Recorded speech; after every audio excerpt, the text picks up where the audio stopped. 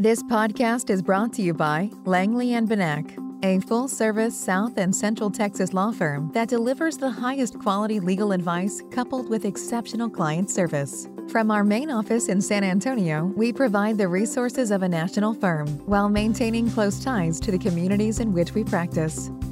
To learn more, please visit us at langleybenak.com. That's langleybenak.com, or call us at 210-736-6600. Today's episode is part 5 of a 7-part series on will contest-focused fiduciary litigation.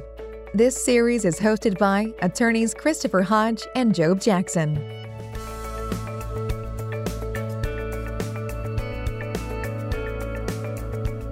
The information, opinions, and recommendations presented in the Langley and Benak podcast are for information purposes only and should not be considered legal or professional advice for any particular situation.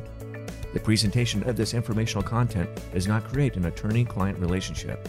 If you would like to meet with one of our attorneys, please contact us through our website at www.langleybenak.com or call us at 210-736-6600. Welcome back to our 7-part series podcast. My name's Chris Hodge, and I'm Job Jackson. And we're with Langley and Benak, and we've been talking about will contest-focused fiduciary litigation. And in our previous episodes, we've talked in general about the probate process, about issues that arise in and around the probate of a will. And then we've delved into more the will contest strategies and allegations that can be made in a will contest case. And in this particular episode, we're going to be talking about defenses and, in addition to that, non-probate transfers. And so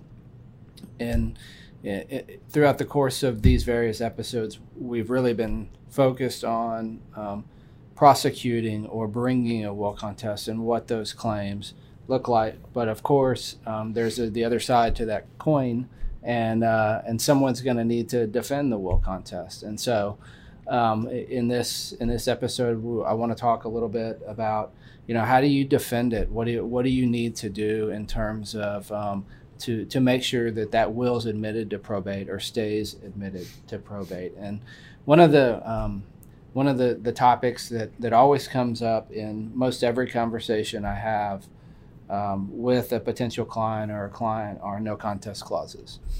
And, obviously they're put into these documents, number one, to scare people away from contesting a will.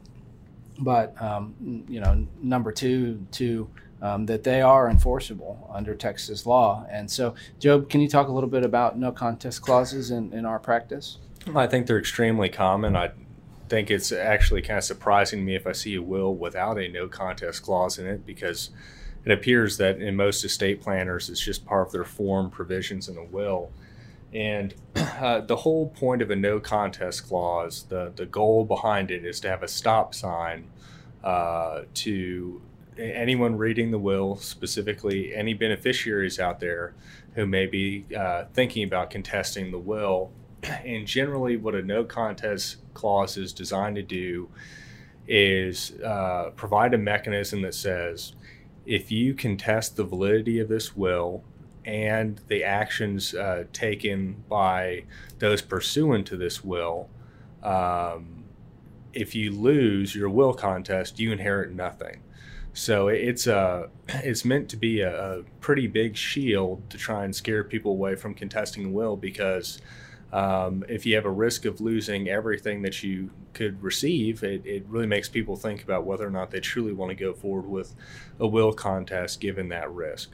Yeah, and our legislature has taken a little bite out of no contest clauses, and they've enacted a statute that says that at trial, the way that you would effectively have been caused to invoke the no contest clause is only at trial.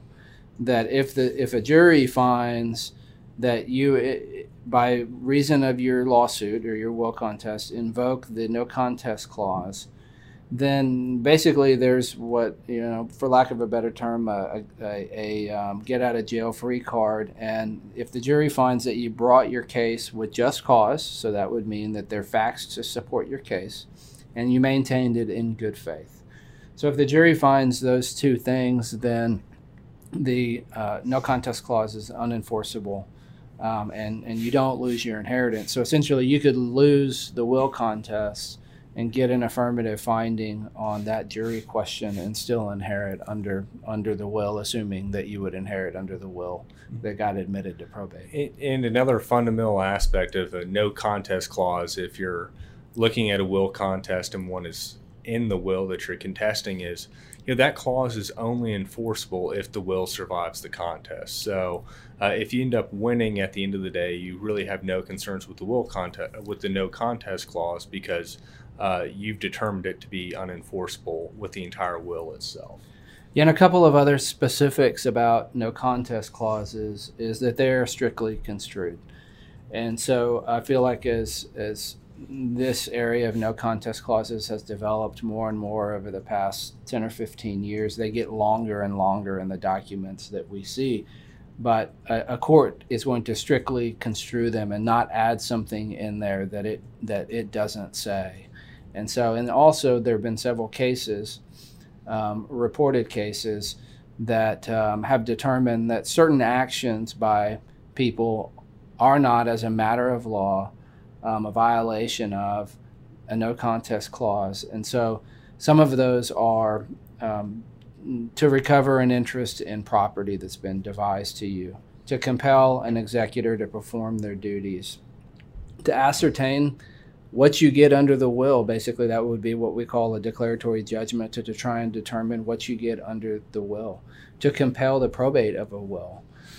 So just offering a will for probate, to recover damages for conversion of estate assets, to construe a will's provisions, again, another declaratory judgment, to request an accounting or distribution. Job talked about in one of the previous episodes about after a certain period of time, any beneficiary has the right to request an accounting of the estate and demand a distribution, and the court will compel it. A couple other specific things the courts have found that do not violate the no contest clause as a matter of law are to contest a deed conveying a beneficiary's interests, to determine the effect of a settlement, to challenge the appointment of an executor. And I think that's an important one because that comes up probably more often than a lot of these other ones, is that if you have a problem with somebody who's been designated as the executor, you can challenge whether or not they are fit to serve as executor, and that is not a challenge to the will that invokes the no contest clause. To seek redress or make claims against the executors who breach their fiduciary duty. And so all of those things the courts have found are not, as a matter of law, violations of the no contest clause. And it's really important that the courts have done that, because these no contest clauses, as Chris have mentioned, they're not just common in wills, they're commonly getting much longer and broader. And when most people think of a no contest clause, your first reaction is, well, I'm not contesting the will, so I haven't violated the clause. But these clauses are commonly being drafted to include any decisions or actions made by the independent executor or otherwise representative of the estate. So it's important that there's those carve-outs to seek redress where an executor is not doing what they should be doing, for instance, providing information to the beneficiary. So it's very important that those carve-outs exist. Right. So a couple of other defenses, or something that needs to come into the thought process of the attorney that is defending this will contest, are standing issues. And when we talk about standing issues, what I mean is who has a right to bring a will contest. And so in general, anybody interested in the estate has a right to bring a will contest. And by that, I mean anybody who would inherit under a previous will that was executed by the decedent or testator, the individual that died, or any of that person's heirs at law. But it cannot be just some some random family member, like a cousin or something, that would not inherit under any will or under intestate succession. And so you always have to look at who has standing to bring an action, and therefore, if they don't have standing, then the court should dismiss their claims. Mm-hmm. And that's really going to be something that'll come up very quickly in a will contest. It's just a fundamental principle is, can the person bringing the contest actually be here bringing this contest?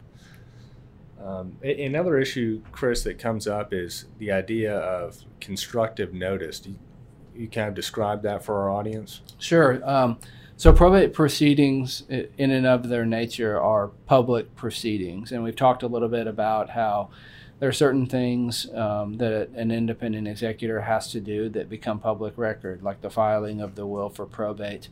More often than not, the inventory appraisement and list of claims. And so anyone, Texas law has determined that anyone who is interested in someone's estate, that being they're an heir or a potential beneficiary, or anyone who thinks that they might potentially inherit from someone that's passed away, they are put on constructive notice of everything in the probate records in the state of Texas. And the constructive notice has been presumed to be actual notice. And so therefore there have been cases in Texas that have held that someone who comes, who realizes that a probate proceeding has happened years and years after that person has died, is charged with notice of what happened in the probate proceeding.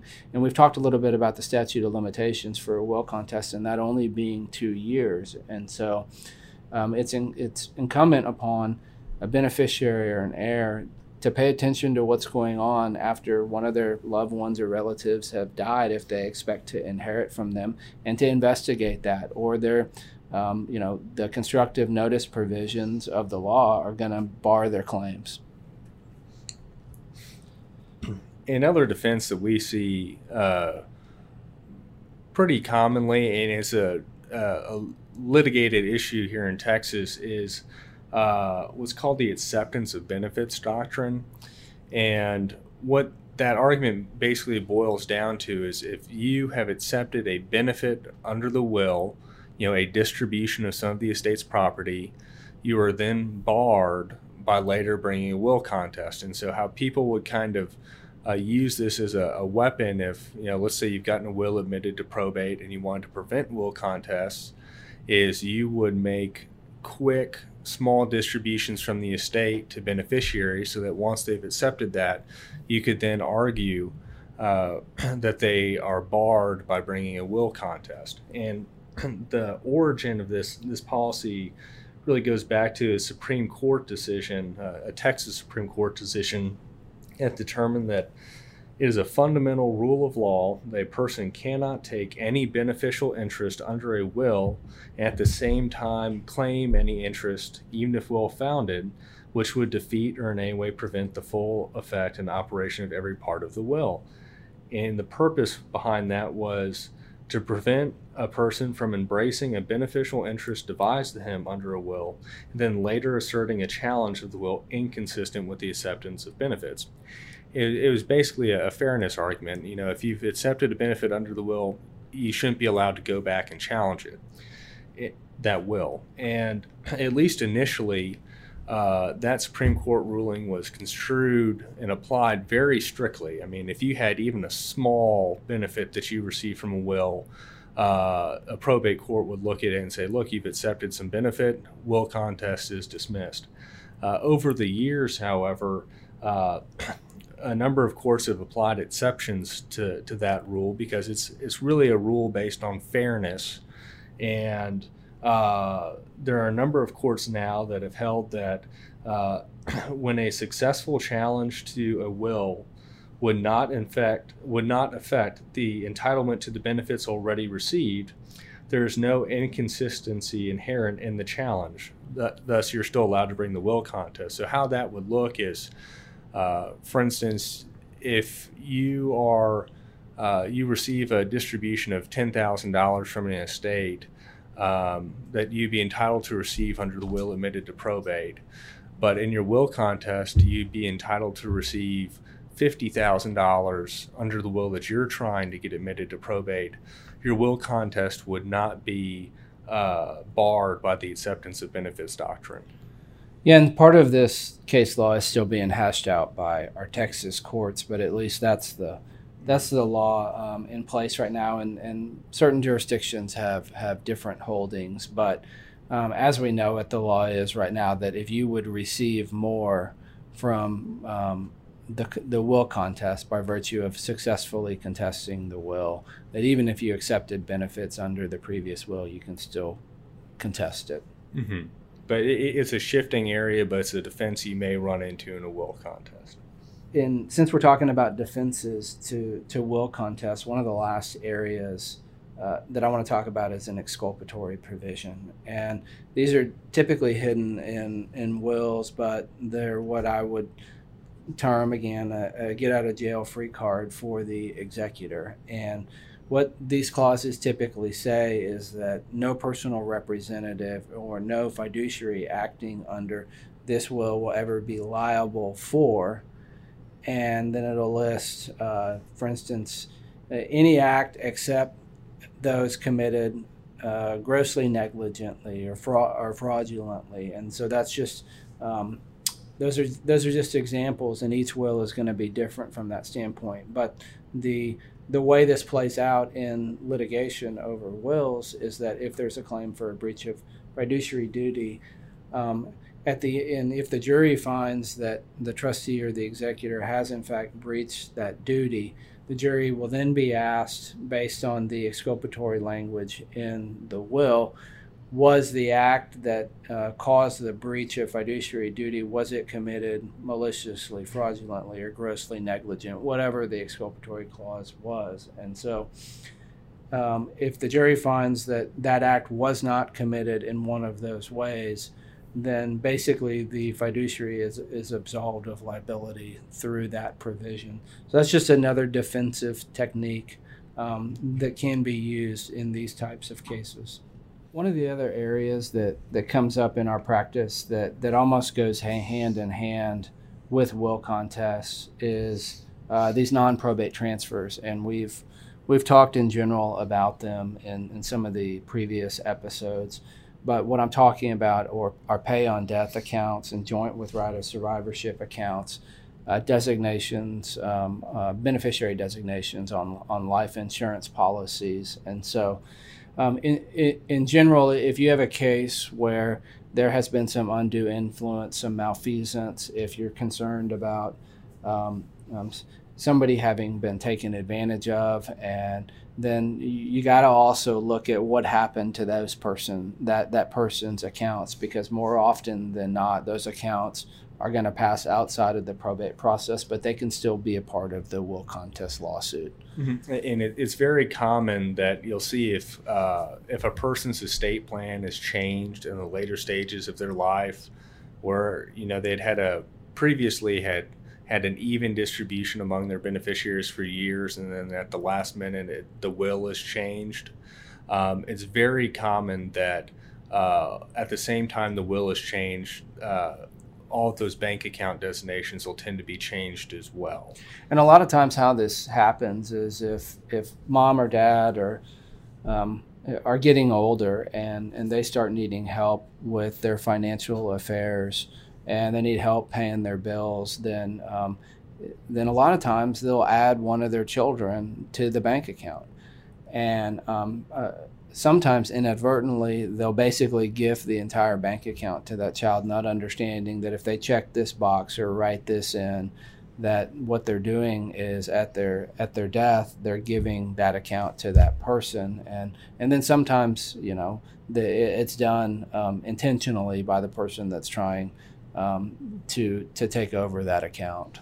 Mm-hmm. And that can be very problematic, where even if a testator's will anticipates that an account will be distributed under the terms of the will, but then the recipient of that pay on death designation of a bank account gets the proceeds of the bank account and says, well, I know what the will says, but under Texas law, I own this account, and I'm keeping all the money for myself. So, Chris, when we run into a situation like that, what are our options?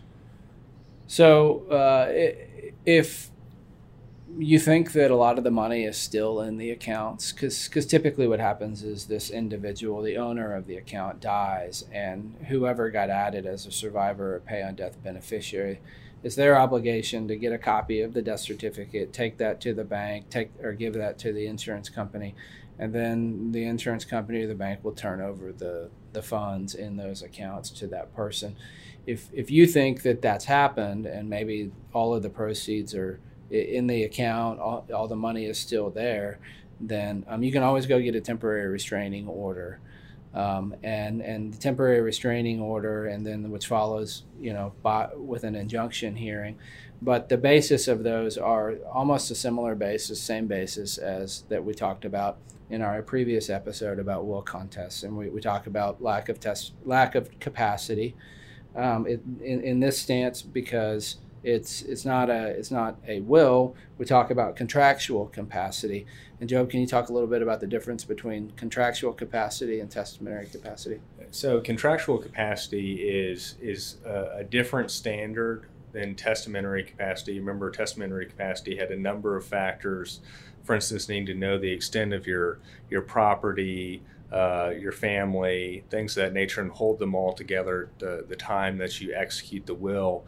Contractual capacity is a lesser standard, whereas you just need to have capacity to understand the effect of what you're doing when you execute that bank statement. So it is a more difficult challenge. However, the same type of evidence that you'd use to allege lack of testamentary capacity would be equally relevant to a lack of contractual capacity to execute a pay on death or joint right of survivorship account application. So you'd still be looking at medical records and circumstantial evidence to determine whether or not the person had the physical and mental ability to understand what they were signing. So, and a lot of those same causes of action that we talked about previously, lack of capacity, undue influence, fraud, mistake, all of those can play into a cause of action to try and set aside these non-probate transfers. And typically speaking, in these cases, if that has happened, we'll bring the will contest along with a breach of fiduciary duty claim or something like that related to these non-probate transfers. Mm-hmm. And it's also possible to claim that even if an account is left to, say, one sibling in a family of many siblings, if there was an understanding among the family that account was to be distributed pursuant to the terms of the will or another agreement, you may be able to establish that there is a trust type relationship with those funds to where you'd have a separate fiduciary ability and avenue to challenge an individual's decision to say, look, I was the pay on death beneficiary, I'm just going to keep all the money for myself. Right. And like I said, more often than not, that the will contest and these types of claims go hand in hand in the same type of case, because if there is malfeasance with the will, you gotta also pay attention to what happened to the accounts. Mm-hmm. So, and then one of our last areas of discussion in this episode of defenses and non-probate transfers, we talk about powers of attorney. And Job, can you explain to the listeners kind of what powers of attorney are and what types there are? Mm-hmm. So a power of attorney, you're usually going to look at durable power of attorney. And what that does is that's a legal document that is executed by a person that allows, in certain circumstances, another person to act on their behalf. Okay, so you can have a durable power of attorney, for instance, that says, I appoint my daughter as my durable power of attorney, and she can make financial decisions on my behalf. She can sell my property on my behalf. Sometimes these power of attorneys are drafted to where they only go in effect when the principal, the person signing the power of attorney, loses capacity. However, they can also be drafted to where it's effective immediately. There can also be provisions that limits the ability of the agent's ability to make gifts of the principal's property. But it really just depends on the actual power of attorney document itself.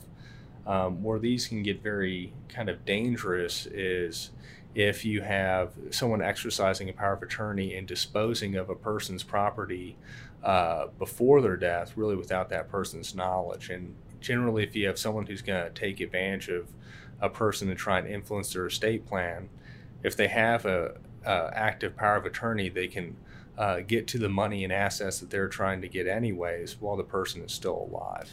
You know, these powers of attorney, and there are two different kinds. There's the medical power of attorney that allows the agent, in fact, under the medical power of attorney, to make medical decisions. But the main one that we're talking about is the statutory durable power of attorney. That there's forms for it that our legislature has enacted, and most recently, the legislature has very much expanded the possible powers that can be granted to an agent, in fact, under a power of attorney, such that the agent, in fact, can change beneficiary designations on accounts, can create trusts for the principal, the actual owner of the property, can gift property. And so got to be really cautious about these powers of attorney to understand the nature of them. What do they say?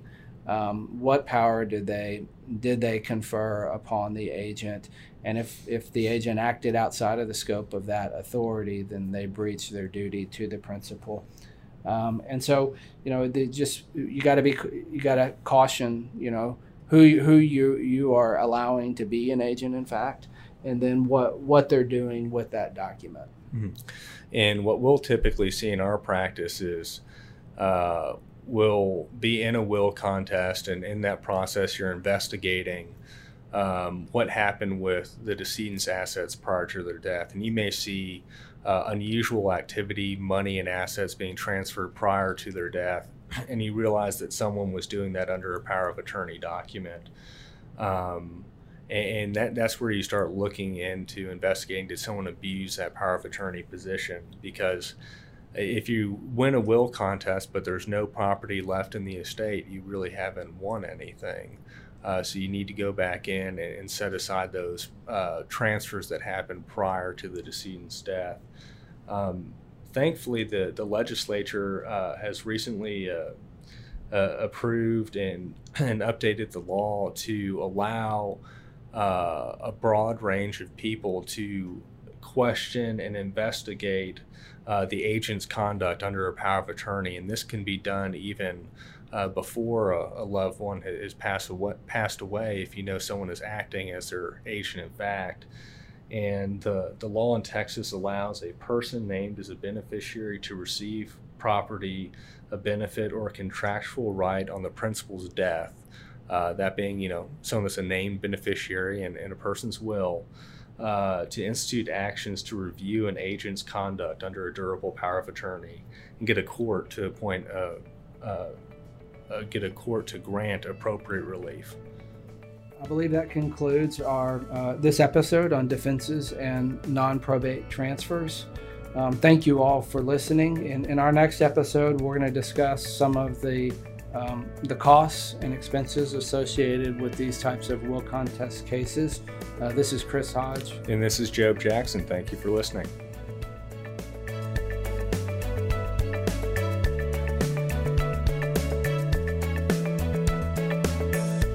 Thank you for joining us today for the Langley and Benak podcast.